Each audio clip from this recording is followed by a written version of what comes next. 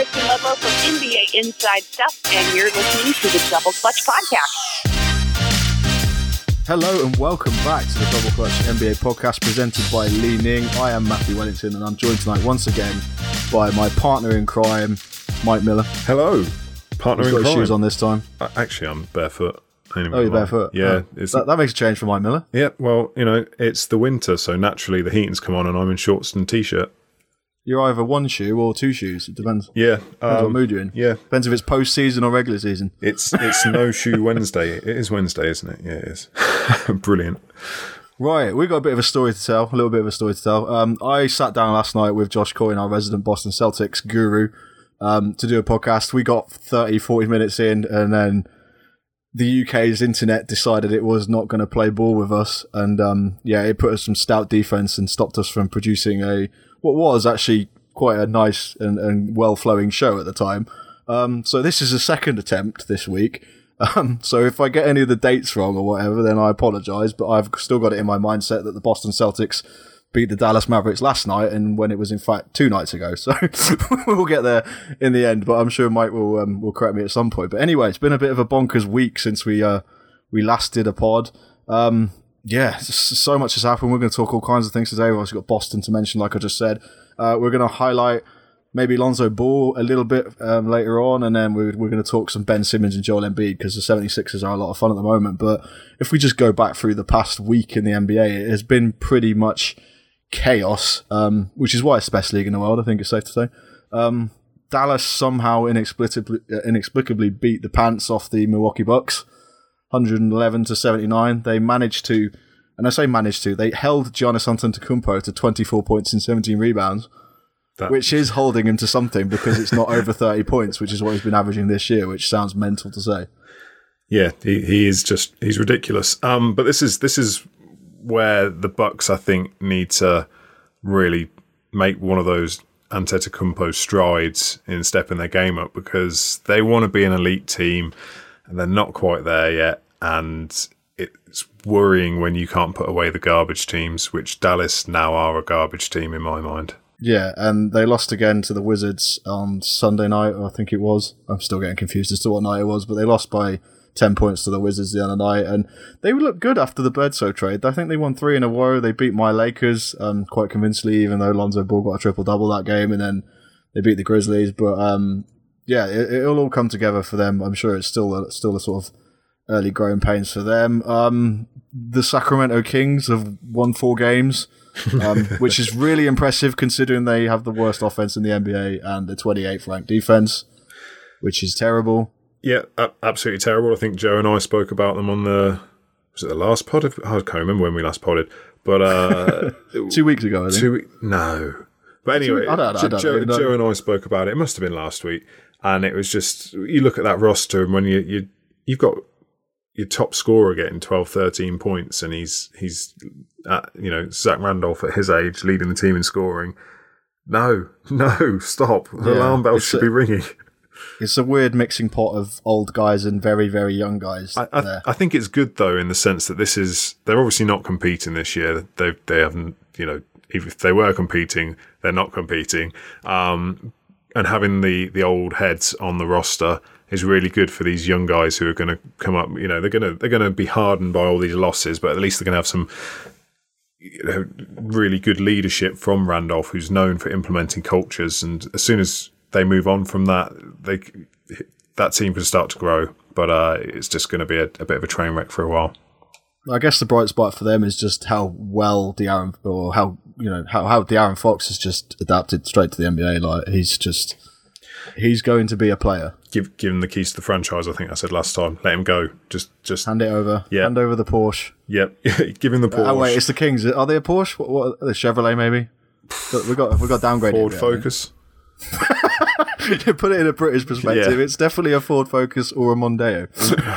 Is it a KA or a car? What was it? The little ones that are tin cans? Oh, yeah. They look like Joel Embiid could crush them with his finger. Yeah. No offense to anyone who owns one of those delightful economic cars. The Utah Jazz lost Rudy Gobert, and they look really bad without him. I think it was obvious to say. The Thunder blew a 23-point lead to the Spurs, which was hilarious to watch. Orlando unfortunate to say, I'm sorry, Sean Guest, but they're back to their normal self. They look like the team that we kind of expected them to be coming into the season. This is why you don't get excited this early in the season, because you just get your legs cut from under you. If we didn't get excited, Lonzo Ball wouldn't have a career. That's very true. And the latest article I've written is about the very small sample size we've seen already this season. And I'm definitely excited about that.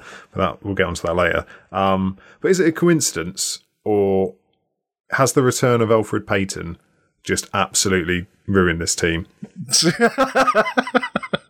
He's just turned up and sucked all momentum from the court. So he played. Sounds about right. He played the first 2 games. They were 1-on-1, 1-and-1 rather, not 1-on-1. Since he's come back, they've lost 7 of the last 9, and 6 of those games has had Payton involved. I just don't think that he's right for them. 5 in a row at the moment. Jonathan Isaac's out, and Vucevic has just stopped being a beast. Do you think he's tired? Do you think that one game, that game against the Cavs, tired him out? I'm sorry, that's it. Like the adrenaline of the new season. You've been waiting all summer. You've been working out. You're ready to go. Yeah, new season's here. 3-4 weeks into it, you're like, yeah, season's here. 3 games, 4 nights, lots of travel, getting to people, but. I don't know. Basically, what you're saying is he got a one-time boost, and he used that one-time boost in that one game. Yeah, pretty much. Someone said a few weeks ago on the pod, I think it was Jordan and Joe's pod, whether they should sell high on Vucevic. I think the ship has sailed. That stock is on the slide. He's been one of those guys who's just sort of floated for like the last 3 years. It sounds wrong saying that, but he has. Chicago beat the Charlotte Hornets in a crazy game where Kemba Walker had 47 points and missed the game-winning layup. Yeah, I think ridiculous. If you'd have said Chicago won the game against the Charlotte Hornets and left it there, I think people would have reacted the same. It's just... well, they blew a 19-point lead to the Lakers last night, so... that place is... think of another English car. Give me something here. Vauxhall Corsa. Exactly. That is a perfect analogy. Charlotte are all right, though, this year. See, Dwight Howard had a 20-20 last night, I think it was. No, it wasn't last night, because we've already had this conversation. There was only one game last night, which was your Lakers and the Bulls. Night before. I did watch a bit of... Well, I watched the condensed, because condensed suddenly working again now. Have you noticed? Well, you say that. I've taken a video on my iPad to show people. I went to watch the Boston overtime win against Dallas. And I'm not even joking. The sequence of clips is completely in reverse. So the first one you get is the last possession of overtime, and then it worked its way back through the whole game, and I was just livid. I've recorded it all and skipped through, and I meant to send it over into the group chat the other week, along with a load of emojis expressing my deepest anger and rage. And I was on a train, so I had terrible signal and couldn't. But one of the Lakers games was like that at the start of the year. I seem to remember watching it, and like all of a sudden the scores went backwards and down. It was like, hang on, what's going on here? It's a bit confusing. I don't know what's happened to League Pass this year. Like, it was fine last year. What did they do to it during the summer? I have no idea either. There seems to have been a recent fix put in though, on the latest update. So I now, after I've downloaded a game and I've got on the train, I now don't have to hotspot to my phone to get temporary signal to allow me to access what I've downloaded and then play it and disconnect from my phone. I was livid with that. Don't let me download something to make me get online to watch the flipping thing again. Come on now. Fun times. I've had some real fun with League Pass so far this season, but I don't know what I'd do without it. It is still an absolute godsend. Going back to you just saying you think the Charlotte Hornets are good, do you actually think the Charlotte Hornets are good, or were you just pulling my leg? Because I don't think they're very good at all. I don't think they have anybody. Say they were good? They literally have one good player who's, fair enough, shooting 57% for the season, is finally playing up to like the hype level. Now, Kemba Walker, anyone who's listened to this podcast since it first started will know that I hated Kemba Walker for like the first 2-3 years of his career, because he was just a terrible role player who was somehow starting, and this year he's just jumped into the star index, but there's nobody else on that team. I mean, Dwight's averaging 14 and 12 a game, which is fine for him, but there's nobody else on this team. Did I say they were good? Yes. I definitely misspoke then. What I probably should have said is they were better than the Bulls. They're clearly better than the Bulls talent-wise. No, I don't think they're. I'm not falling into the same trap I was in last year when they were actually looked good either and turned out not to be. So Batum's back now. I think that'll be a huge boost for them. Again, he's not a star. He's not like he's a great role player. But he is a very serviceable role player, and I think they've got a bunch of those guys. It's just getting them to click. Dwight's going to Dwight. He's going to have good games. He's going to have bad games. He's going to be indifferent at the end of the year. He's going to be working the crowd, which he was in Atlanta the other week. I tell you what, he looked like he was playing against a kid when he went up against Karl Anthony Towns. Like his moves in the post, like he couldn't, and he's not known for his moves in the post either. And yet, this guy who is the next big thing in the league just couldn't handle his size and strength. So fair play, but it's just a shame he never ever reached his potential or built upon his athletic side, so he had something to fall back on once his athleticism was sapped through back injuries. They're not part of the problem that we currently have with the Minnesota Timberwolves. Like, I know they're currently riding high in the Western Conference, but they're still not the defensive team that I think we expected them to be. I mean, they're fifth in the Western Conference with 10 wins and 7 losses, but they still don't seem to be that defensive juggernaut that I think many of us would have expected Tom Thibodeau to sort of craft them into. And like, I just find it really strange. Like, Jimmy Butler's obviously been a great impact player for them, and he's certainly made a difference, especially in the fourth quarter in the clutch when they've needed to win games. But yeah, Wiggins and Cat this year, it's almost like they've taken they've put the brakes on a little bit. But how quickly were you expecting a turnaround in this team? I mean, last year, where did they finish? Obviously out of the playoffs. But it was low. I'm gonna quickly go back onto Basketball Reference whilst we're talking and have a look. But they are markedly improved on last year. It's incremental. They're not suddenly going to go from being a non-playoff perennial loser to suddenly being a top 4 seed, but they've been close to it. I think as long as they're around, let's say, the 6th seed come the end of April, then job well done. That is the step they needed to take. I don't know. I just think there's a game against the Suns a couple of weeks ago where they looked like they couldn't really be bothered.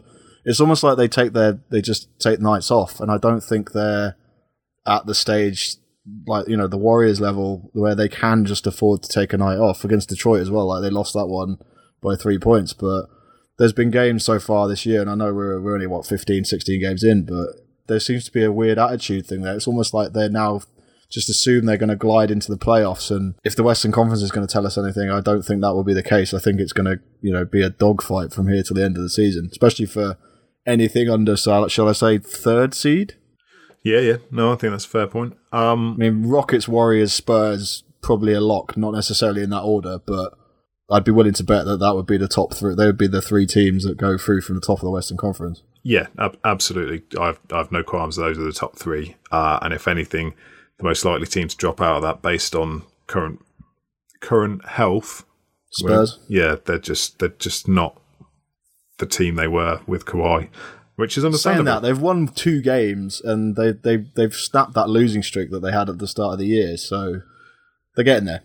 Yeah, maybe, but I mean, I look at it and everyone's saying, "Oh, LaMarcus is happy now," and I'm just like, "Yeah, great, well, nice one." The reason he's happy is because he's getting touches again. He is the go-to guy, which is what he's always wanted to be in his entire career. And the minute someone who comes along who takes touches away from him, he starts to get disgruntled and needs to realise that he is not the guy capable of leading a team in the West to a title.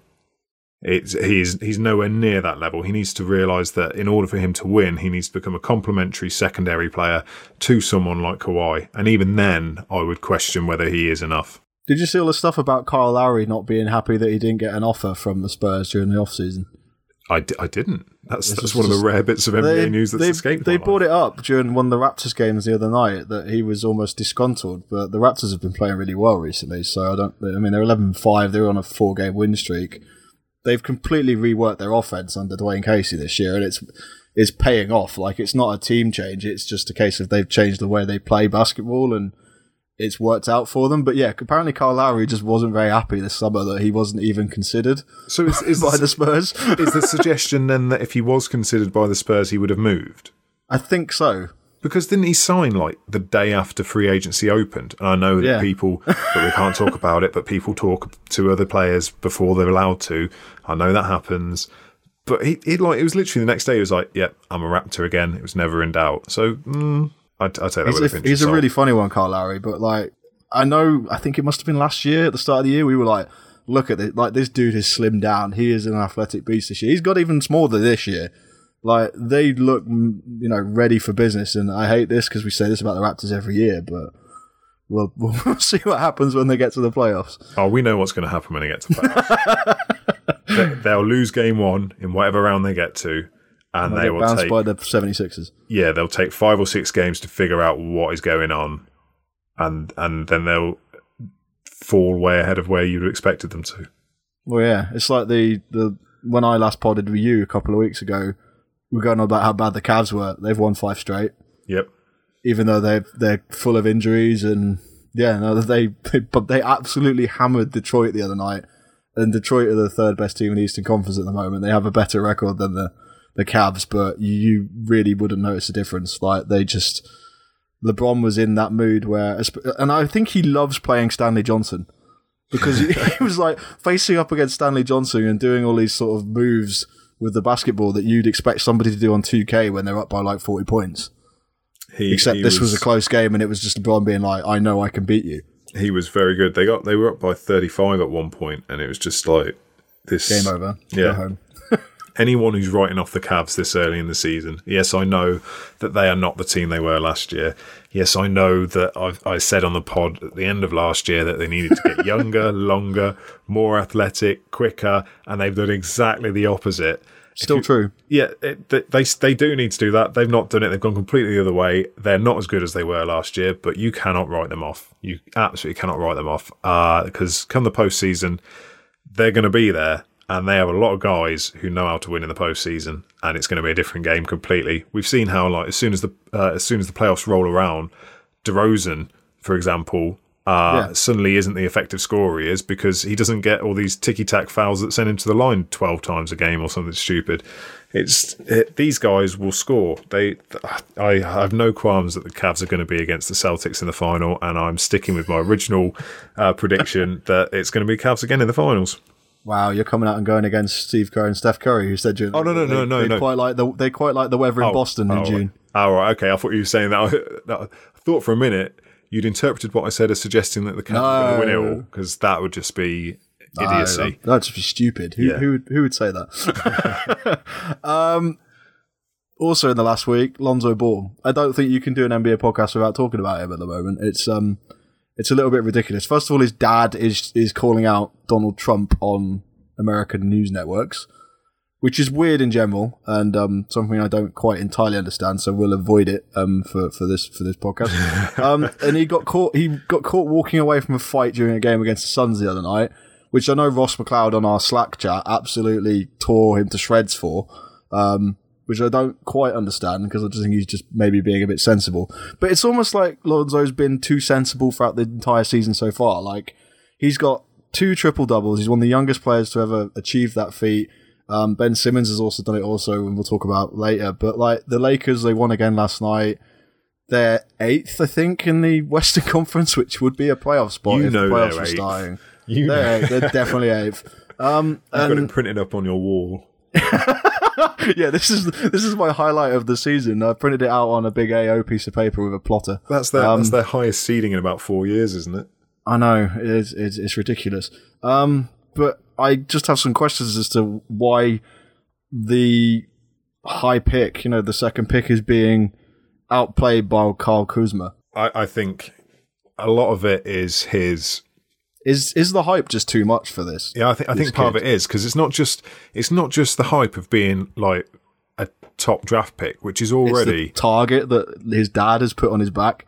Yeah, that's a multiplying factor.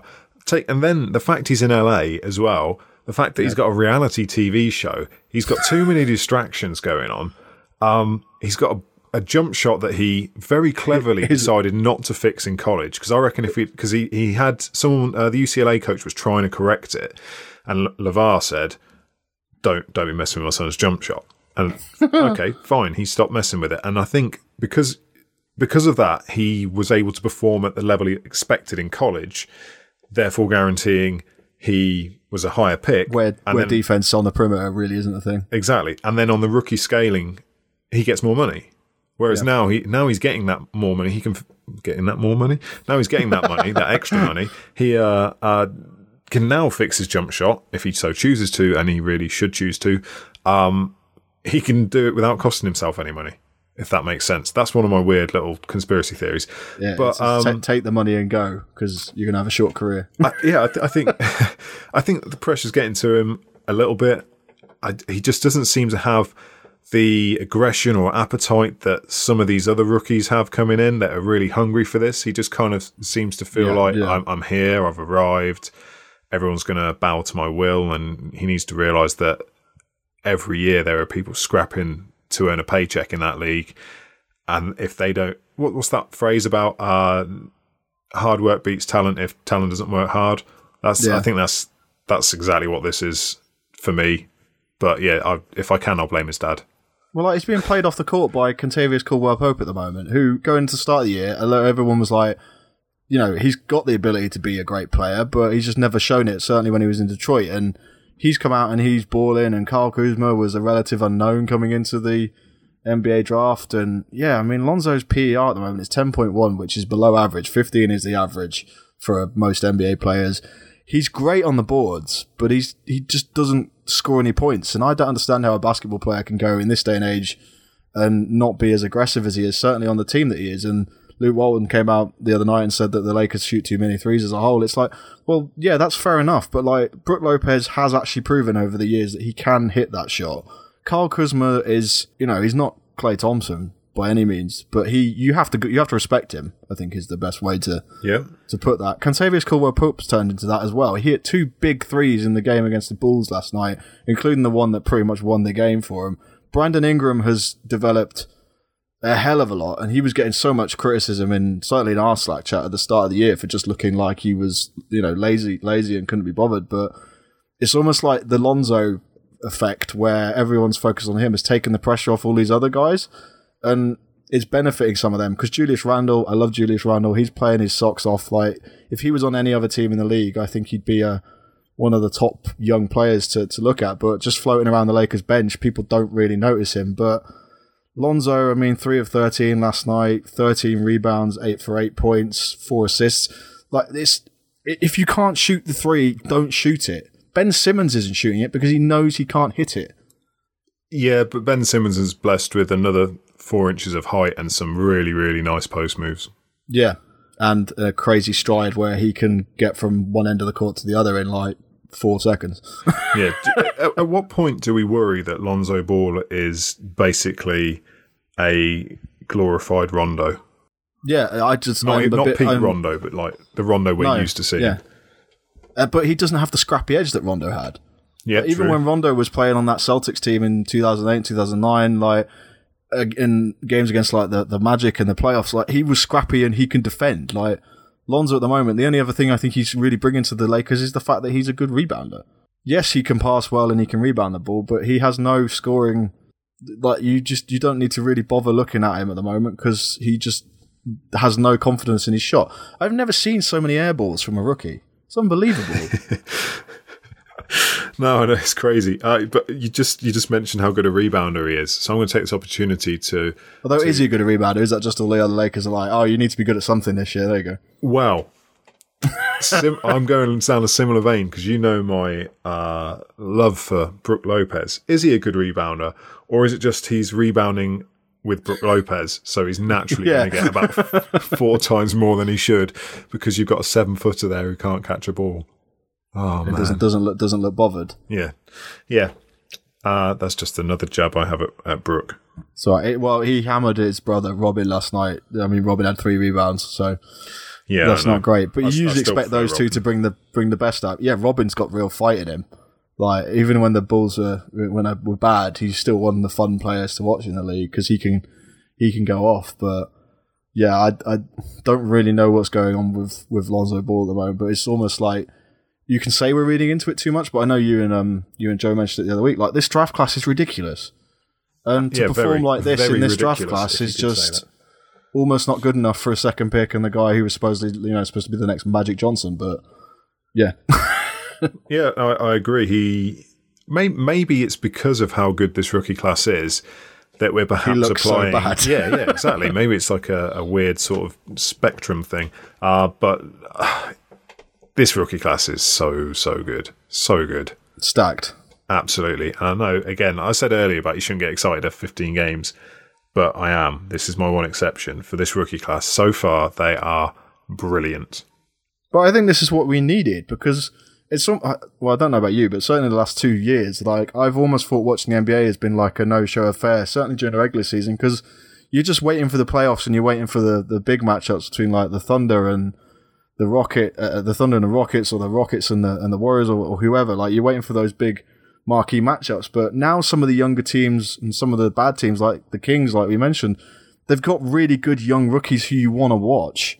So you're more willing to invest in sort of the regular season this year than certainly you have been in other years. Like, I've found myself jumping around the league and just watching all kinds of different teams this year. Like, from Kyle Kuzma on my Lakers to Donovan Mitchell of the Jazz and Dennis Smith Jr. in Dallas. Like, there's guys all over the show. Even Dylan Brooks for the Memphis Grizzlies. Like, he's been great. And these are guys some of these guys came into this league, and I just didn't have any clue who they were.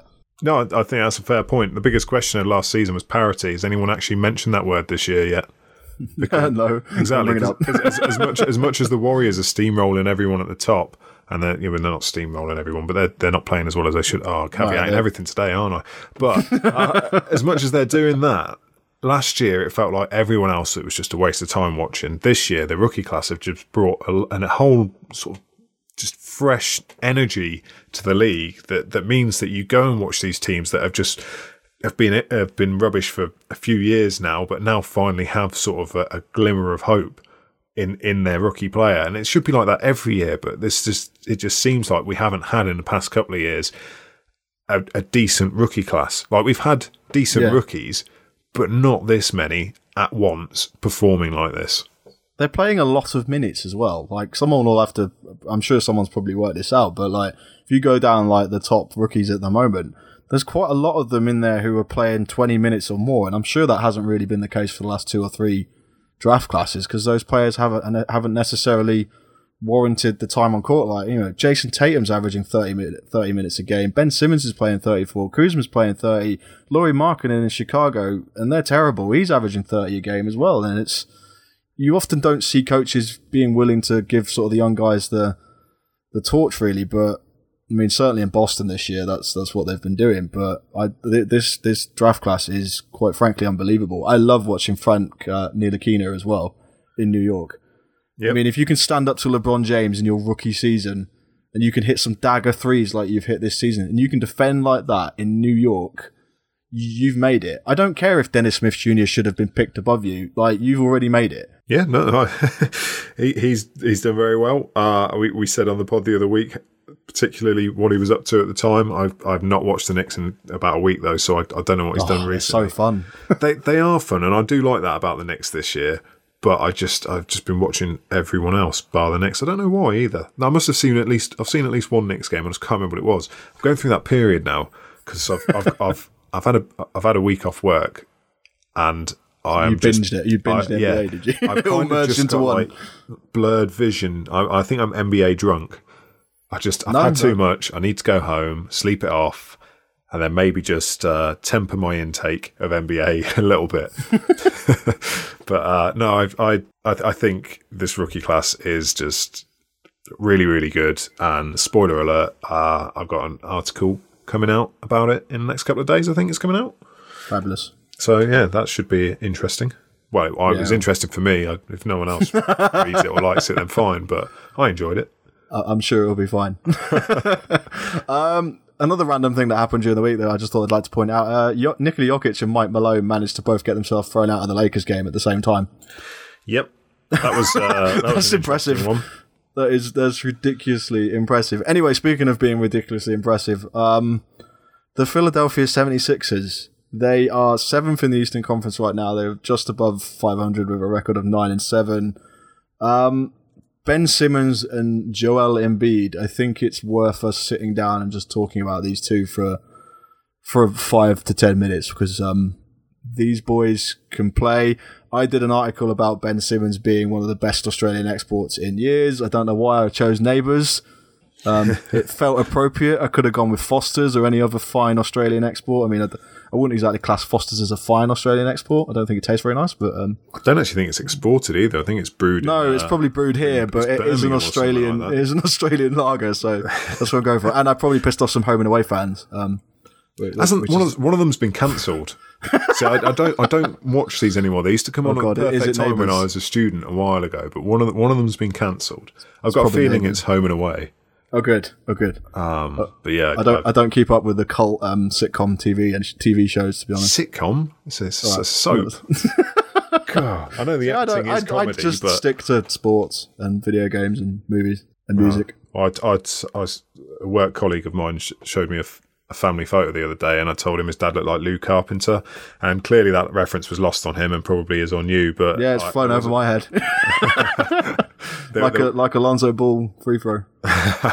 Yeah, so basically, that's just tells you the last time I watched. I was going to say EastEnders then, but I don't watch that either. Neighbours, don't watch any of that crap because all I'm doing is watching basketball. True, but that is basketball is life, as we've said so many times on this show. But yeah, anyway, Ben Simmons is just going off on one. I mean, there's an argument a discussion that we can obviously tap into that he might be one of the best rookies of all time. He's been incredible, but he currently leads the NBA in touches a game. He has more touches in a game than LeBron James and Giannis and all these guys who you just expect to be right at the top of the rankings. And there he is, Ben Simmons, averaging 18 points a game. He's shooting above 50%. He's got a terrible 3-point percentage, which is something I wanted to bring up because he's 0 for 7, I think, from downtown. But all of them have been half-court heaves, and the NBA counts those as threes, which gets on my nerves. But because they shouldn't really be there, he should just be 0%, surely. Yeah, what's this? You mentioned it before. The website. Oh God, from the guy who set up was it Basketball Reference originally? StatMuse. No, not that one. Something about the glass. Something about the glass. Cleaning the glass. Is that what it's called? Is that the website? Don't know. We apologise to whoever runs the website. Tangent, but yeah, he does all of this himself as well. Like all the tracking, and he doesn't include things like half-court heaves. So I'll be intrigued to see how many he's got on his. Yeah. So I might try and have a look, but I've got a feeling it's behind a paywall, so I probably won't find out. But I mean, we knew Ben Simmons was going to be good. Like, obviously, we were podcasting when he was drafted, and we kind of saw. Certainly, if you watch international basketball, you see him play for some of the young Australian teams, but. In that first NBA Summer League, which was 2016, he came out and played against Brandon Ingram, who was like the talk of the town. And yeah, fair enough, the Sixers lost that game, but he absolutely hammered him in that one. And he went on to have a really good Summer League campaign until he was injured. And then he obviously sat out for a whole year, which seems to be the trend for 76ers draftees, which I don't think is a good trend, but we can talk about that as well in a bit. But it's working. It is, well, yeah, it is, but I don't know how much faith we can put in the process. I mean, I'd love to trust it, but I can't quite put my heart there yet. But he's been phenomenal, and when partnered with Joel Embiid, it's just been so much fun to watch. I mean, Embiid went off against my Lakers last week. I mean, 46 points, 15 rebounds, 7 blocks, 7 assists, and they came from behind in that one as well, and he tied the game, and then he just basically took it over and stole the show. But these two guys, man, insane. They're brilliant. I completely trust the process. You forget about all the injuries and everything. So they've had some injuries, and I think that they still need to be really careful with Embiid going forwards, and I'm sure they're taking all the necessary precautions there. Obviously, you can never, if someone's just crocked, there's nothing you can do to fix it. Is he going to have a minutes restriction in the playoffs? Oh, man. Is he going to... Well, see, I think he should, because their ceiling this year is not not the conference finals. No, they're ahead. They're like Boston. They're ahead of schedule, I think. Exactly. So keep him limited. Get them a taste of the playoffs. You're not going to take everything. I know you want to. Everyone wants to compete when you're at that point, but it's not happening. Just let them get a run out, get a little taste of what's going on. I love the way they move the ball. I love the way that Simmons, just his finishing at the hoop is just unreal. The way that Brett Brown's got his teams playing is incredible. They do a really good 3-man play with Simmons, Embiid, and Redick, which involves a dribble handoff. I'm getting X and no, and I said I wasn't going to do this before the show. And then Embiid comes and sets a pick at the sort of 45 degrees from the hoop at the elbow. Redick slips it, and they throw a skip pass to him, and then it just causes all kind of mayhem because all you see, the big man can't get back, or he has to make a decision whether to get back or not. The weak side defense has to move, and Redick can either pull it for a three, or what I've seen him do now is take like a sort of curved drive to the elbow, and then you get another backdoor cut from probably someone like Covington or Saric. I can't remember who it is. It's just I've got to find the play and put it into. I know Vine doesn't exist, so I'm just going to put it in some little clip. It's just brilliant, and they run it from so many different spots on the floor. It's a thing to behold. Honestly, I'm in love with that play. It's very similar to one Portland run, but it's my favourite play right now. Simmons gets so many points in the paint as well. It's unreal. I mean, he's third in the league in points in the paint behind Giannis and LeBron James. And there was a stat that popped up earlier on when I was watching ESPN where they were comparing Simmons' first sort of season so far to Magic Johnson's season when he went and won the NBA Finals and won the MVP playing center in that series, which is crazy. Just in one game he played center, no, maybe two, but he jumped center when Kareem went out injured. Still crazy. Absolutely crazy. And I think one of the games he won with a skyhook as well. It's just like, now you're taking the piss, mate. Now the skyhook is a nice transition because I think that Simmons has got one of those. I like to call them death moves, because all the great players have them, and I think that he's slowly sort of perfecting it because there's a lot of teams that don't seem to be able to stop him from doing it. It's almost like I want to call it a layup or a floater, but it isn't because it's like a cross between the two because he's so subtle in the way he can move the ball, like. And I think, I can't remember if it was me or you or somebody on one of the recent pods, we talked about how guys like DeMarcus Cousins can move the ball like guards these days. And Simmons is doing this, but he combines this with like freakish athleticism. And he's doing all of this even though the fact that he can't actually, like, his jumper's terrible. I know exactly the shot you're referring to. It's like I don't know what to call it. See, it's almost like a push from his shoulder. It's not quite a hook. No, because it doesn't come up behind his shoulder, but it's almost like he's teardropping, like, but he's so big he doesn't need to actually make it teardrop. He doesn't put any effort into anything. Yeah, it's just ridiculous. It's a fantastic move, and I can't see anyone getting near it. To be honest, like if he perfects that. And he was doing that over Derek Favors against the Jazz the other night. And Derek Favors is a good defender. Like I know, fair enough, he's no Rudy Gobert, but like. Simmons was killing him, and he's killed a lot of people in the paint this year, and he gets a lot of touches in there, and that's the reason why. But teams just don't bother to defend him on the perimeter because, first of all, he's smart enough not to shoot because he knows he's not going to make it. And even if he does take like a jumper from just the top of the key or whatever, he can usually make it. Do you think this is part of the problem? Right, okay. So he is very successful at scoring without having to shoot from outside. And people are playing off him because they know he's not going to shoot from outside. Suddenly he's going to get a three and everyone's going to die. If that happens, the same as Antetokounmpo. Exactly. They are completely zigging or zagging while the rest of the league is zigging. But for me, like, they're playing him wrong. Like he's still. I understand the concept. If they can't shoot, step off them. But all you're doing with a guy like this, and the same with Giannis, Giannis is a bit more difficult because of how I think he's got a much bigger stride and is probably a bit, I don't know what the word is. He's a bit more agile, I'd say. But with Simmons, you give him that space. All you're doing is giving him time to generate speed. So by the time he's got to you, you're then going to have to start backpedaling. and he's already gone by. I play him high, the similar way that Chris Paul plays Steph Curry, who I realise can shoot threes, and this is why he does it. But, so the playoff series when the Clippers would face the Warriors, and he would bump him on every single play. He would bump him, throw him off his stride. Throws him off, yeah. That's exactly what they should be doing to someone like Simmons. He's not going to shoot the three, we know that. But don't let him get into his drive. Don't let him get into his full steam ahead, charging at the hoop, because you're not going to stop him then, because he's the momentum's in his favour, everything is. He's got you right where he wants you. You're just stood there waiting for him to go past you. Get high, bump him, and move with him, is my thoughts, but I'm not an NBA coach. He's incredibly developed for such a young guy. Like, I know he's 6'10" and 220, 230, like, he's built like one of the veteran players in the league, and I know that everyone throws out the comparisons to like LeBron, but I mean, you can see it, because like, first of all, he can rebound well. The 76ers are the number one rebounding team in the NBA as it stands at the moment, and Simmons is a large contributor to that, obviously along with Embiid, but when those two play together, I don't know how you physically stop them, because Embiid is also going to have eventually one of these moves that you just can't guard, like the death stroke, as I'm now going to call it, from Simmons. The death stroke. But like Simmons, even like when he is held up and when he's double teamed or whatever, he's smart enough and he can pass like, dare I say, Lonzo. He can pass like Lonzo. So like, he kicks the ball out, and then Embiid for some reason is left wide open, or Redick is left wide open.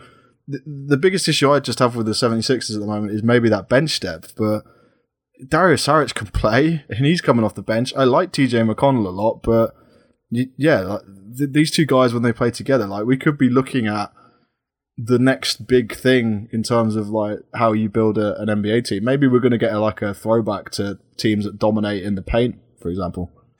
I think there is the potential for that. It seems to me now the NBA is regressing because it doesn't like all these threes. No, it's evolving. It's evolving. Basically, pace and space has created all this room, because there's so many threats from the outside that the defense is spread. So that means it's even like the driving angles are bigger. That's the way I see it. I think if either of these guys, Antetokounmpo or Simmons, adds a three to their arsenal, then the rest of the league just pack up. Just let them two fight it out, get rid of conferences and stick them in the finals every year, because that's what it's going to be. Both of them, health permitting, are serious challenges to MVP candidates in the future. Obviously, Simmons isn't at that level yet, but the way he plays, you're absolutely right. He's cut from a different cloth. He just, I don't know whether it's the way that they teach basketball in America. In Australia rather, or what? Whether it's a fresh. It just feels nice and different to this whole sort of gunslinger approach. And plus, I think as much as we love the three, it's so much better to watch a dunk. I like post-up moves, to be honest. I think that really brings the best out in some of these guys. Like seeing a really good post-up move. Like I like watching Marc Gasol because his post-up is mint. And I used to love watching Kobe when he used to post people up, even though he probably shouldn't be posting up a guy who's 7'2", for example. But it was fun to watch. But yeah, I mean, Simmons is putting on one of arguably, and I know your article probably goes into this a bit more, like one of the most dominant rookie displays we've seen. Probably not Wilt Chamberlain dominant, but dominant. Yeah, I think Wilt averaged 37 and 27. So. Wilt existed in a whole different. I mean, have you watched any of the YouTube videos of him? Oh yeah, it's interesting watching old basketball. Shall I say? People need to watch some of the stuff that he could do. Admittedly, he would like. I would like to see him in the modern NBA. That would be amazing, because I don't think he'd be averaging. He had a season where he averaged 50 points or something stupid. I don't think he'd be averaging that at all. Playing tiny white guys. But I do think he would be like an all-star player. He would be sort of a modern. Well, I say modern because obviously he's the 50s, but like he would be like, I want to say like Shaq, but not like a young Shaq. And obviously that was like 20 odd years ago, but I still think Shaq would have been an absolute beast in this league.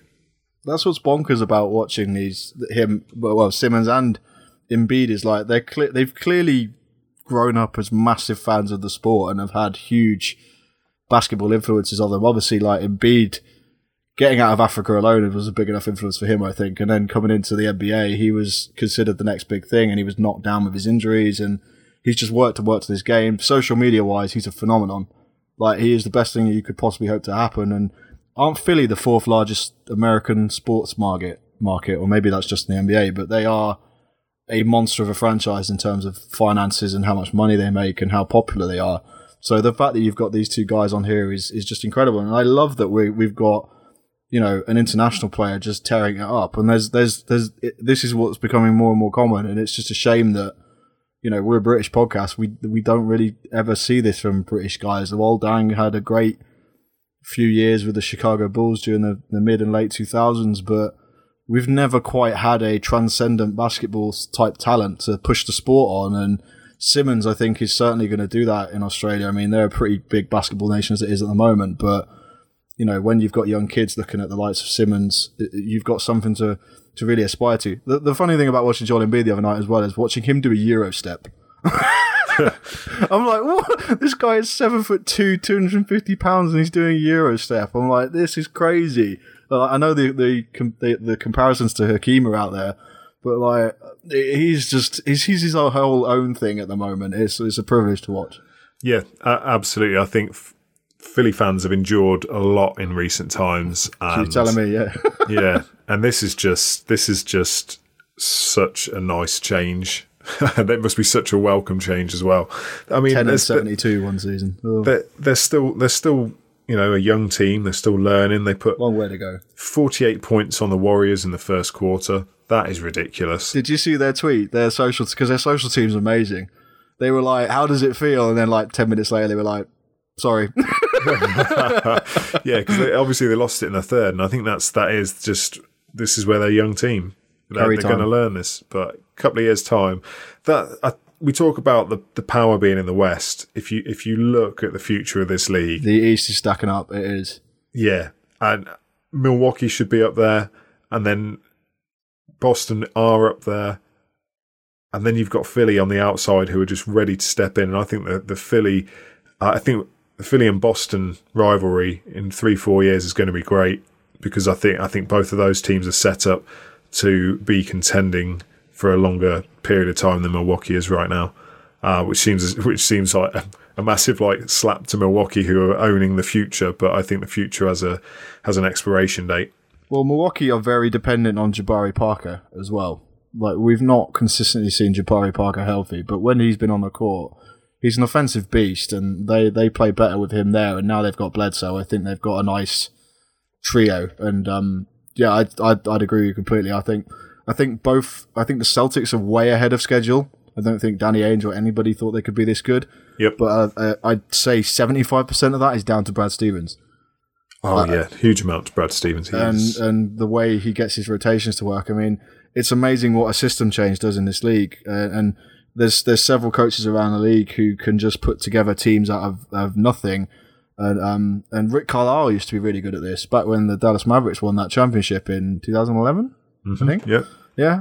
They just they chucked together a team of nobodies, and they absolutely hammered the Lakers and won the playoff series. And then they went on to beat the big three when that was, you know, their time, and they were supposed to win it all, and they didn't. And we're now kind of seeing the downfall of that for him, because he's not had much to work with the last few years. But you get these coaches on good teams. Frank Vogel, like what he's done with the Magic at the start of the year. Eventually, the coaching comes through, even if you don't necessarily have all the talent there. But anyway, speaking of the Boston Celtics, they've certainly got the talent. The win streak's up to 16. Their next, I mean, first of all, I'm going to pose the question to you. They play tonight. They play Miami, who aren't doing very well at the moment. Does it go to 17? And then if it goes to 17, do they hit 18? Or, well, do they hit 19? Sorry, because if they hit 19, then that would equal the 2008 Celtics, which is the championship winning Celtics. Is that right? Yeah. No, was that the year? Yeah, wasn't it? Didn't they win? That's was it the year after.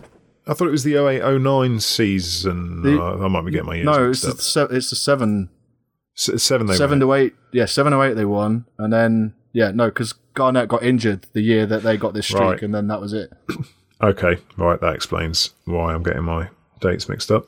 That and the fact I'm not Rain Man. I'm a Lakers fan. That year hurt a bit. Yeah, I'm not surprised. So Miami, they should beat Miami. Then Orlando on, was it Friday? Is it? Yeah, this is when we get confused. The 24th, everybody, the 24th. So which I believe Sean was going to be at. Is he? Yeah, oh, fabulous. Sean's flying out to Boston. No, not today. At some point, he's flying out anyway. He's going to go watch Orlando, Boston. They play Indiana the night after. So they might lose against Indiana because it's back to back, but they should on paper win all three of those. Yeah, absolutely. And they're doing all of this without. Then they've got Detroit. That'll be a big one. Yeah, that's something that's incredible.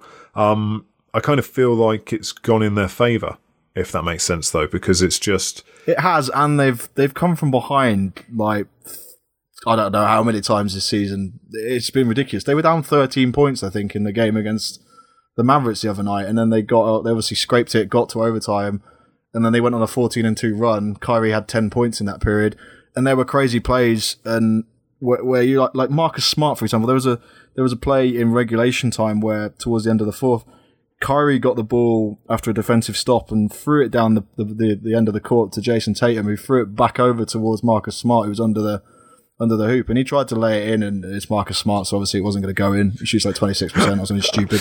So it's kind of bounced off, and then he did a really crazy athletic dive and put it back on the court, and then Kyrie hit a wide open three, and it's just like crazy plays like this have been going their way all season. And the crazy stat, I don't know if this is still the case, but certainly when I was podding last night, they have like 5 players in the top 10 defensive ratings. Yeah, it's ridiculous. I think it might be more than that as well. I think it was they had... Okay, so yeah, I know what stat you're referring to. Of qualifying players over 250 minutes played, there are 3 Celtics in the top 11 for net rating, and that includes Marcus Smart, who's shooting 26%. And then there are but 6 he's been of them. good. Yeah, exactly. His defensive rating is so good, he's in the top 10. And then there's 6 in the top 10 for defensive rating, including 4 of the top 5. What? And you know who's number 1? Baines. Aaron Baines. He's the like he's Aussies, man. Seriously, it's not the Simmons effect, but there's something in the water down there. It's crazy. Well, I think that's actually a fair point. The way that it's sort of a golden era, or has been a golden era for Australian basketball. Absolutely. And it's all to do with the way their sports academies are set up. And that's, probably isn't the podcast for it, but the way their government rejuvenated their entire approach to producing elite athletes is absolutely phenomenal. And it's the same as what Germany did with their... I'm going way off topic here, but Germany did the same with their football program. They just went to town on it and built proper pitches all over Germany and started funding young academy teams, and then within like 10 years they won the World Cup. So it would be great to see similar things here, and obviously the money in England basketball isn't anywhere near the level of those, but Sport England need to start throwing some money into these. It is an incredibly disrespected sport in this country, basketball. Absolutely.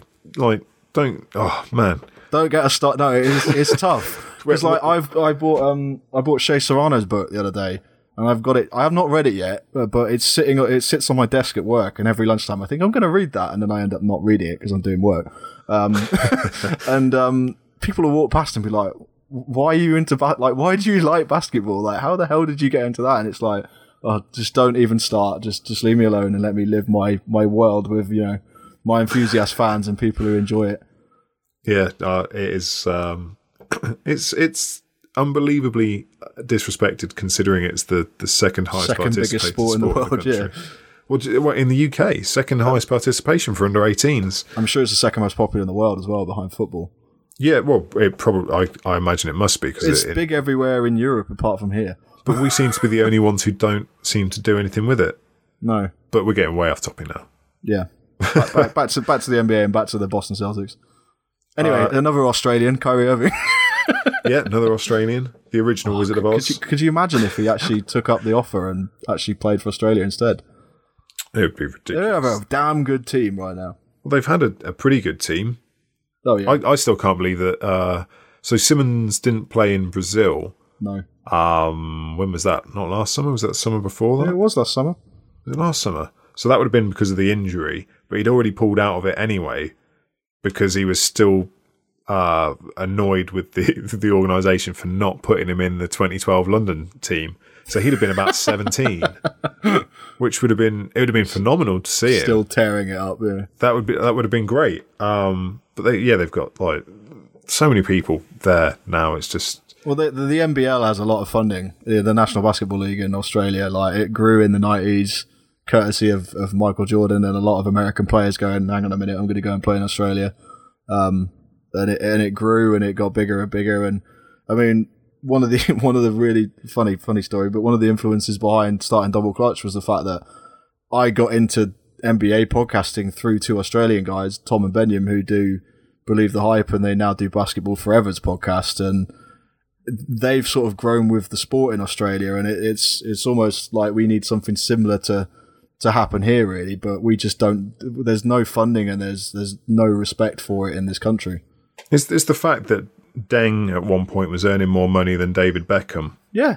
And yet no one in the country would know who. And no who one was. cared. And I know it's not about the money you earn, but this is a guy who was maybe not the most exciting offensive talent, but one of the best all-round players in the league. An absolute defensive stopper, a lengthy guy. A guy who, if he was in his prime now, would be even better because the way the league's moved. Go on. His frame, his body, everything was designed to play in this era. Yeah. And I just think it's just a real shame that more people in this country don't know or appreciate him. And I know that people listening to this podcast will, but the general population, no. Don't. No. And I actually think that Ben Simmons is coming along at the perfect time for Australia, like I was saying earlier. Like, he's going to be transcendent because he's in a modern digital era where you can now watch the NBA quite easily in Australia. And I genuinely think if Luol Deng had just got in the league now, we'd be paying attention to him, like we're paying attention to the man you interviewed in the summer, OG Anunoby. Like we're finally paying attention, to these guys. But it's thanks to the fact that League Pass is easy to use now. Like, we're not sitting here and, spending 20 minutes downloading a 2-minute, dunk reel from the 2000 dunk contest anymore. We're turning our Xbox Ones on and going straight on League Pass or going on your phone on the tube to work or whatever. It's so easy now to get an American sport in your living room effectively. And I think if we had a player go over there now who had a really dominant career, which hopefully Anunoby will do, then the sport will grow. And the sport's certainly grown. Like, we've grown with, the people who listen to our show and the people who contribute to us. We've grown since 2012, and that's only been 5 years. And that we've grown with the digital expansion as well. So, yeah, I think Luol Deng would have had a really crazy amount of hype around him if he'd have, recently just gone in the league. Yeah, no, yeah, like I say, that's exactly how I feel about it. I do feel a bit nervy claiming OG as our own, though, because I know he was born in London, but we have that problem with like everybody, though. Yeah. So, like, I love the fact we're like getting behind him as like a British player in the NBA, but I realise he was raised and developed through the American system, whereas Luol came through Brixton and things like that. I think the closest thing we've seen to it, we had Luke Nelson. Went undrafted this summer, and yeah, he had a tryout for the Lakers, didn't he? He had a tryout with the Lakers. Yep, he played summer league for the Clippers, and he's now playing in Spain. But he represents GB. He's a very, very good player. I watched him play Greece in the friendly a couple of months back at the Copper Box. Yeah, and he's a very good player. Very, very good player. It's like there is talent coming through. It's there, yeah. It is there. If they were given access to the right level of coaching and training at the right points in their life, like he came through the Reading Rockets program. He was representing England, in sort of like the under 18s. He'd be representing when he was younger than that, like 16. He was playing up levels. Yeah. He ended up going to the States. He went to, I think, UC Irvine, which I think is another California-based smaller college. Set the school scoring record. There are guys out there who can do it. It's just no one gives us the time of day. Yeah. Us being British basketball, not me. And there is an insane amount of talent in this country. Like, the Undersized Basketball podcast, who we've been friends with for 3 or 4 years now, like they cover BBL and English basketball and everything that is, dominated by the ball around this country. And there is certainly the talent is there. It's just the funding isn't. Like, they go out and make the promises after the Olympics that there'll be all this money, and there isn't. But anyway, we're getting a little bit sidetracked. The NBA's one and done rule is reportedly being considered to be removed. Good. Yeah, but I was just going to ask what you thought of this. I mean, obviously Ben Simmons was quite vocal in saying that he didn't really want to go to LSU, and he played at LSU like he didn't really want to go to LSU, and he still tore it up. So, yeah. Do you want to see players come back in from high school, or are you going to stick on the Silver side? Because Silver's actually saying that he would rather. He's been quite a big advocate for them playing 2 years in college and then being eligible to play in the NBA. So the rumored adjustment will be you can either jump straight to the NBA or you have to spend a minimum of 2 years. 2 years, yeah. I don't think that's fair to force someone to play for free for someone else's profit. I hate the idea of the NCAA. I also hate the idea that a college will make so much money off a player, and then if they leave before their 4 years are up, which 99% of NBA players are not staying for 4 years these days, then if they decide to, at some point later in their life, carry on with college, they have to pay. And it's just like, come on now, you've made millions off these people. I'll give them the free education you promised them. Yes, I know they didn't stay for 4 years, but that shouldn't make a difference, especially when you consider the amount of money in NCAA, the salaries the coaches are on. We know already, I say we know, our legal team have advised me that I can only say alleged corruption in the NCAA, but there's FBI investigations. There are all these kind of stories about underhand payments being made. I heard one the other day about Kevin Love, and I was just like, and it was from a college you didn't even go to. It's just ridiculous for me. And that's like 10 years old as well. Exactly. Going past it is. Well, Shaq's already said, like, there's a statute of limitations in the States, and he's already said, yeah, I got paid to go to college. Yeah. But I just couldn't say it until there was a period where I wouldn't get fined for it. But I'm just saying this so I don't have to get fined. Yeah, exactly. So like, this is what I don't understand. Why force them to go through this? Why not use if they want to come straight from high school, fine. Use the G League to develop them. Don't do what the Wizards did with Kwame and just throw him in at the outset when he's clearly not ready. Yeah. You can earn money playing abroad. If you don't want to be in the NCAA, why you're forcing kids to go abroad essentially, which they don't tend to do, and I'm surprised more people don't do it. We saw Moutier do it in China. Maybe that's because he didn't want to affect his draft stock by playing in the NCAA. I'm not sure that worked out too well for him though, because the competition level over there is of a significantly lower level than. Well, that's true. Europe or something, but. He made some serious money. I think he made about no, it wasn't as much as that. He made a lot of money. He made a lot of money out of it. But he came from a war-torn environment, and there's a whole backstory behind Moody Eyes. So. And absolutely, he did it for his family. And that's the decision that, because 99, like maybe not from a war-torn background, but the amount of guys in the NBA who have done sort of come from the lowest of the low sort of socioeconomic standing to then suddenly being millionaires. Don't delay an athlete who only has a short earning window anyway. Don't delay him the opportunity to maximise his income over that period. Like, we see guys now who are coming over from Europe. Like, next year is going to be Luka Doncic, who is probably going to be the number one pick. He's playing for Real Madrid. He's earning a lot of money. Why is that not? Why can't other players do that? It's just. I just don't like the NCAA. I don't think players. I think if players are good enough to play in the NBA, they should let them, irrespective of age. I just think that for the guys that don't make it, because there are always stories about guys who don't make it, then things like the G League need to be set up. There's already things in place, like so the NBA has the rookie orientation courses and things like that they do about looking after your money. Well, they had stuff in Europe this year where they had. The NBA held this in Europe about investing abroad and things like that. And they have all these classes. See, I think if you're that worried, then make it like, you sometimes get put on, and I realise I'm rambling here, but you get put on courses at work, like development courses. It is about educating yourself. Exactly. Yeah. So they should be saying, look, it's great. You're going to be an NBA professional player. You're going to do this, this, and this. But during the day, you have some downtime. they're not classes as such. It's up to you what you do with them. But as a responsible organisation, we want you to do the best that you can with your financial gains so that we don't have another Darius Miles story or another player going bankrupt as soon as they're out of the league. And just help educate these guys to look after their money properly. But don't deny them the opportunity to earn it in the first place, because it's just a joke. They turn up to these big colleges and come, and the end of March when their team's out the tournament, that's it. They just walk off campus and they go and hire a professional trainer to get them ready for the draft. It's just a joke.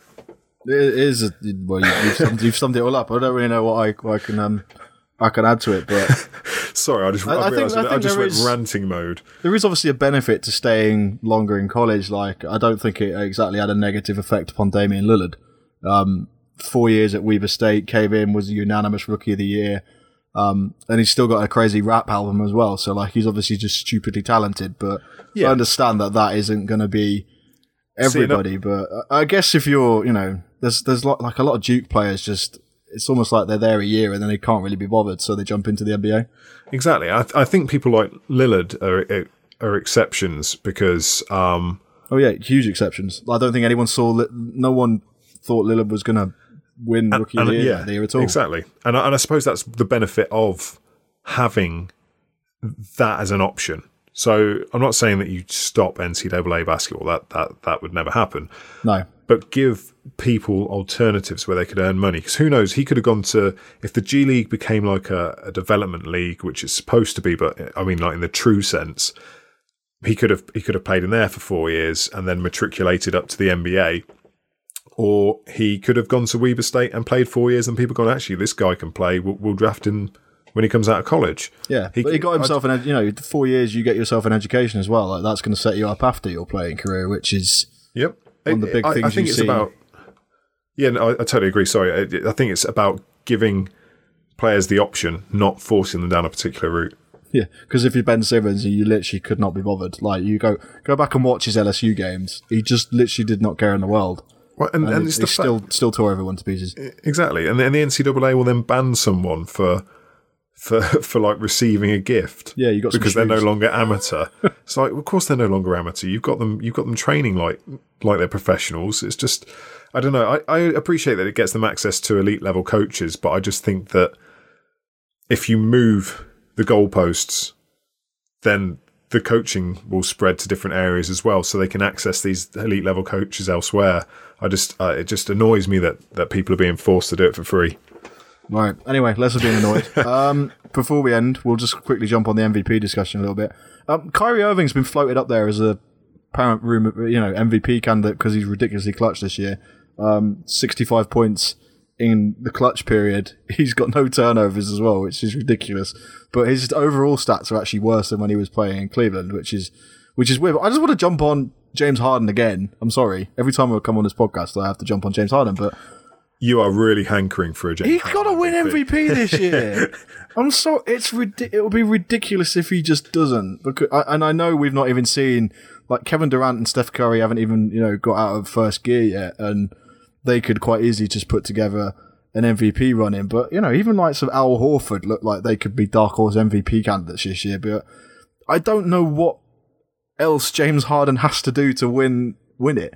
He's one of the best players we've ever seen, and he just doesn't seem like, yes, he gets the credit, and yes, he plays for the Houston Rockets, but like, unless he needs to get some form of reward to justify all of this. It is getting a little bit stupid. I mean, the Rockets are 13-4. They've beat the Golden State Warriors. They're top of the Western Conference. He's leading the league in points and assists, I think, at the moment, and they are unbelievable. And they were unbelievable last year, and they were unbelievable the year before. And he was beaten out both times, and both times I didn't think he should have been beaten out. If he doesn't win an MVP at some point in his career, something's wrong with the MVP award. Yeah, it will go down as like just one of the biggest. How did this never happen? I look at it, and I want to see. Obviously, Chris Paul's only played 3 games.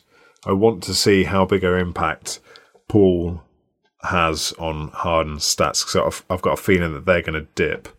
But having said that, the first game Paul was back, Harden he looked really 48. good. Yeah. Oh, yeah. See, it's an interesting one because this Rockets team, I've said it before, are so finely tuned to meet the exact specifications of Harden's game that if there's ever going to be a situation where being in the right situation propels you to play at that higher level, this is it. If I would have no qualms giving it to him from what we've seen this year at all. And I say that, and I openly say that I don't like watching him play. No, a lot of people don't like watching James Harden play either. So I think he comes across as arrogant and confident a lot of the time. It's very very Kobe-esque in some of that. But I just think if he doesn't win an MVP award, the NBA is going to actually have to come out and clarify what the hell the most valuable player means. Because it's getting stupid. I mean, yes, Russ won it last year, but he went and broke a record that had stood for 60 odd years, so that's understandable. The year before, Steph Curry won it because he's literally everybody's golden boy for those like 2-3 seasons when the Warriors were really, the up and coming big thing. Now they're just there. They've plateaued. We know they're good, so there's not really bother worrying about them. But he's just doing everything. He's had his signature game. He scored 48 points. He helped them get 90 points in the first half the other night. That was ridiculous. Which was ridiculous. At the half, and the Warriors had 88 for the game. I looked at the two stat lines and I was just like, what just happened? But yeah, no, that 90 points in a half. And he contributed to 68 of those through scoring and assists. And then obviously, like I said, they're already they're the best team in the Western Conference. Eric Gordon is playing through everything and looking great. They've done all of this without Chris Paul, and he's just doing so much. I'm sorry, I'm just saying he should win MVP. I don't care. He has to get there. If this keeps up for the rest of the season, if the Rockets win 60 games, he should get it. Okay, so let's say the Rockets finish with the number 1 seed. Let's say which is going to be let's see. Let's say the Cavs finish 1 or 2 in the East, and you look at how LeBron has led this team in minutes and everything like that. What would nudge you to Harden over LeBron having lifted a Cavs team that's worse than last year back up to where it rightly should be? So it's the old dog trick, but playing in the Western Conference.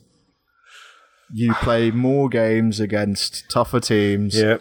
The worst team in the two worst teams in the East right now have won 3 games. The worst team and then there's the Mavericks, who are the exception to the rule in the West. But everyone else is 4 wins or above in the Western Conference, which is a really stupid point to make. But that'll even out over the start of the year, and I don't know. It's almost like we need to consider the scrapping the conference seedings again, but then it gets stupid. I think they should get rid of the conferences right now. Just bit them off halfway through the season. Yeah, surprise everybody. Yeah, it just seems a shame that you'll have. If we look at it now, I don't know Indiana have been playing above expectations, but the fact that you'll have Indiana make it and you won't have. Well, I know LeBron. I know the Cavs have been good, right? Or they will be good. We assume they'll be good, but Houston, the last 2 years have been record-setting and historic, certainly on the offensive end. And Mike D'Antoni rejuvenated his career. James Harden went from a guy who was like the dude with no beard to the dude with a beard who fell out with Dwight Howard, who became, one of the best players in the league and the NBA Live cover athlete. And it's when you got to ditch Kardashians, man. Tristan Thompson, you hear what I'm saying? Ditch the Kardashians, and then you'll be Blake Griffin. What is going on with the Clippers? We're not even spoken about them. But yeah, James Harden, ditches a Kardashian and goes off and does this. And I just think if we really take the literal meaning of MVP as being most valuable player, then if you're doing it in stats, you're contributing to team success. You've got the narrative behind you, and you've had the signature games. He's how many 48-point plus games has he had in the last 2 seasons? 6, 7, it's 8? Ridiculous. A lot. A lot. Too many. Too many to count. I'd have no problem with him getting MVP the way he's playing. I really wouldn't. What I'd like to see though, is the MVP. Maybe the only issue I have with it is when it comes to postseason, because I hate the fact this is just a regular season award, and it'll go down in history as the MVP for the season was James Harden, but they might have just got absolutely hammered in the second round because he forgot to turn up again.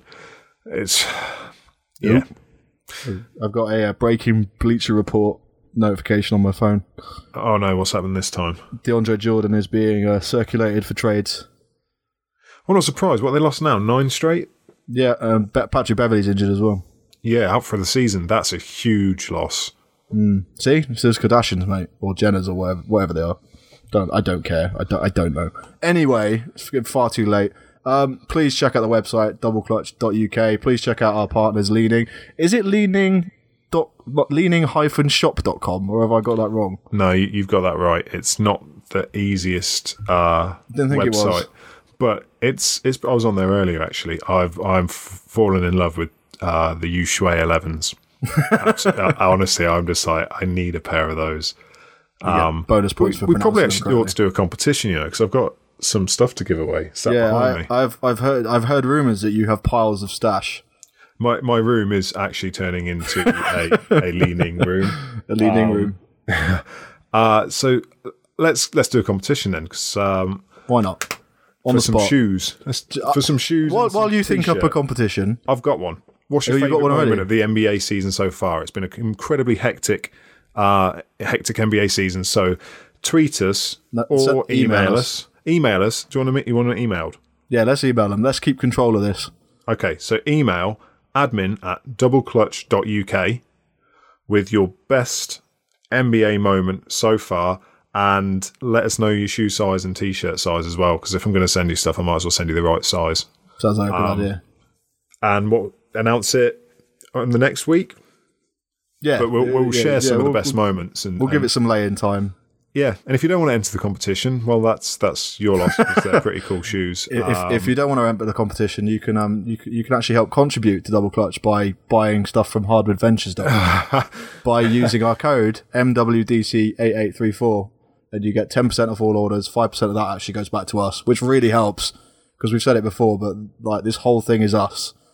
There's no backing or whatever here. We get free stuff from Leaning, but that's all part of growing their brand and helping us out also. So it's a like and like thing. And also obviously check out the rest of the NBA in the UK network. We've got Tubb, like we mentioned, Mike Miller and The Drop, and Benny Bonsu.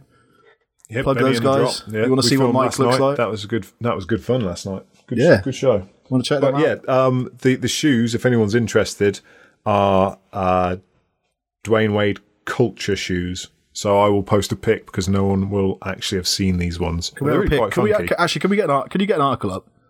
An article with the pic and with the question and with the email and details and everything. Yeah, I'll put something up. Sounds like a good idea. You can tell this was completely unplanned, people. I've been meaning to do it for a couple of weeks now, but this seemed like a prime time to do it. So yeah, get your entries in, admin@doubleclutch.uk, and we'll read out the best ones and see if we agree with you. Fabulous. The website, there's actually been a couple of articles. There's mine, like I mentioned earlier, about Ben Simmons. And Jordan Rowe joined us recently. He wrote an article about the Detroit Pistons and their fantastic 11-6 start to the season. Mike's got something in the pipeline. I'm sure Sean's probably got something in the pipeline. Sean's got something ready to go. Fabulous. Well, we'll have to go and put that on the website. But you can follow us on social media at DoubleClutch UK on Twitter. Please do use hashtag MANUK if you would like to get involved in conversation with like-minded NBA enthusiasts in this country. And obviously we're on Facebook as well. That's DoubleClutch UK too. So check us out. If you enjoyed the show, please review us on iTunes or Stitcher. You can listen to us on Spotify now. Whoop whoop. I've subscribed. I'm going to give myself a round of applause. Yeah. Spotify seems to be quite elite. That's probably the wrong word. Select in who they choose. First British NBA podcast on there? Probably. I think we can. I didn't think of that. I've not seen another one on there, and I've had a look. So let's Neil Armstrong that and stick a flag right. Yeah, we'll take that, and we'll take the UK's longest running NBA podcast, and we'll take the home of the NBA in the UK. Loving life. Anyway, we'll catch you next week, guys. Enjoy.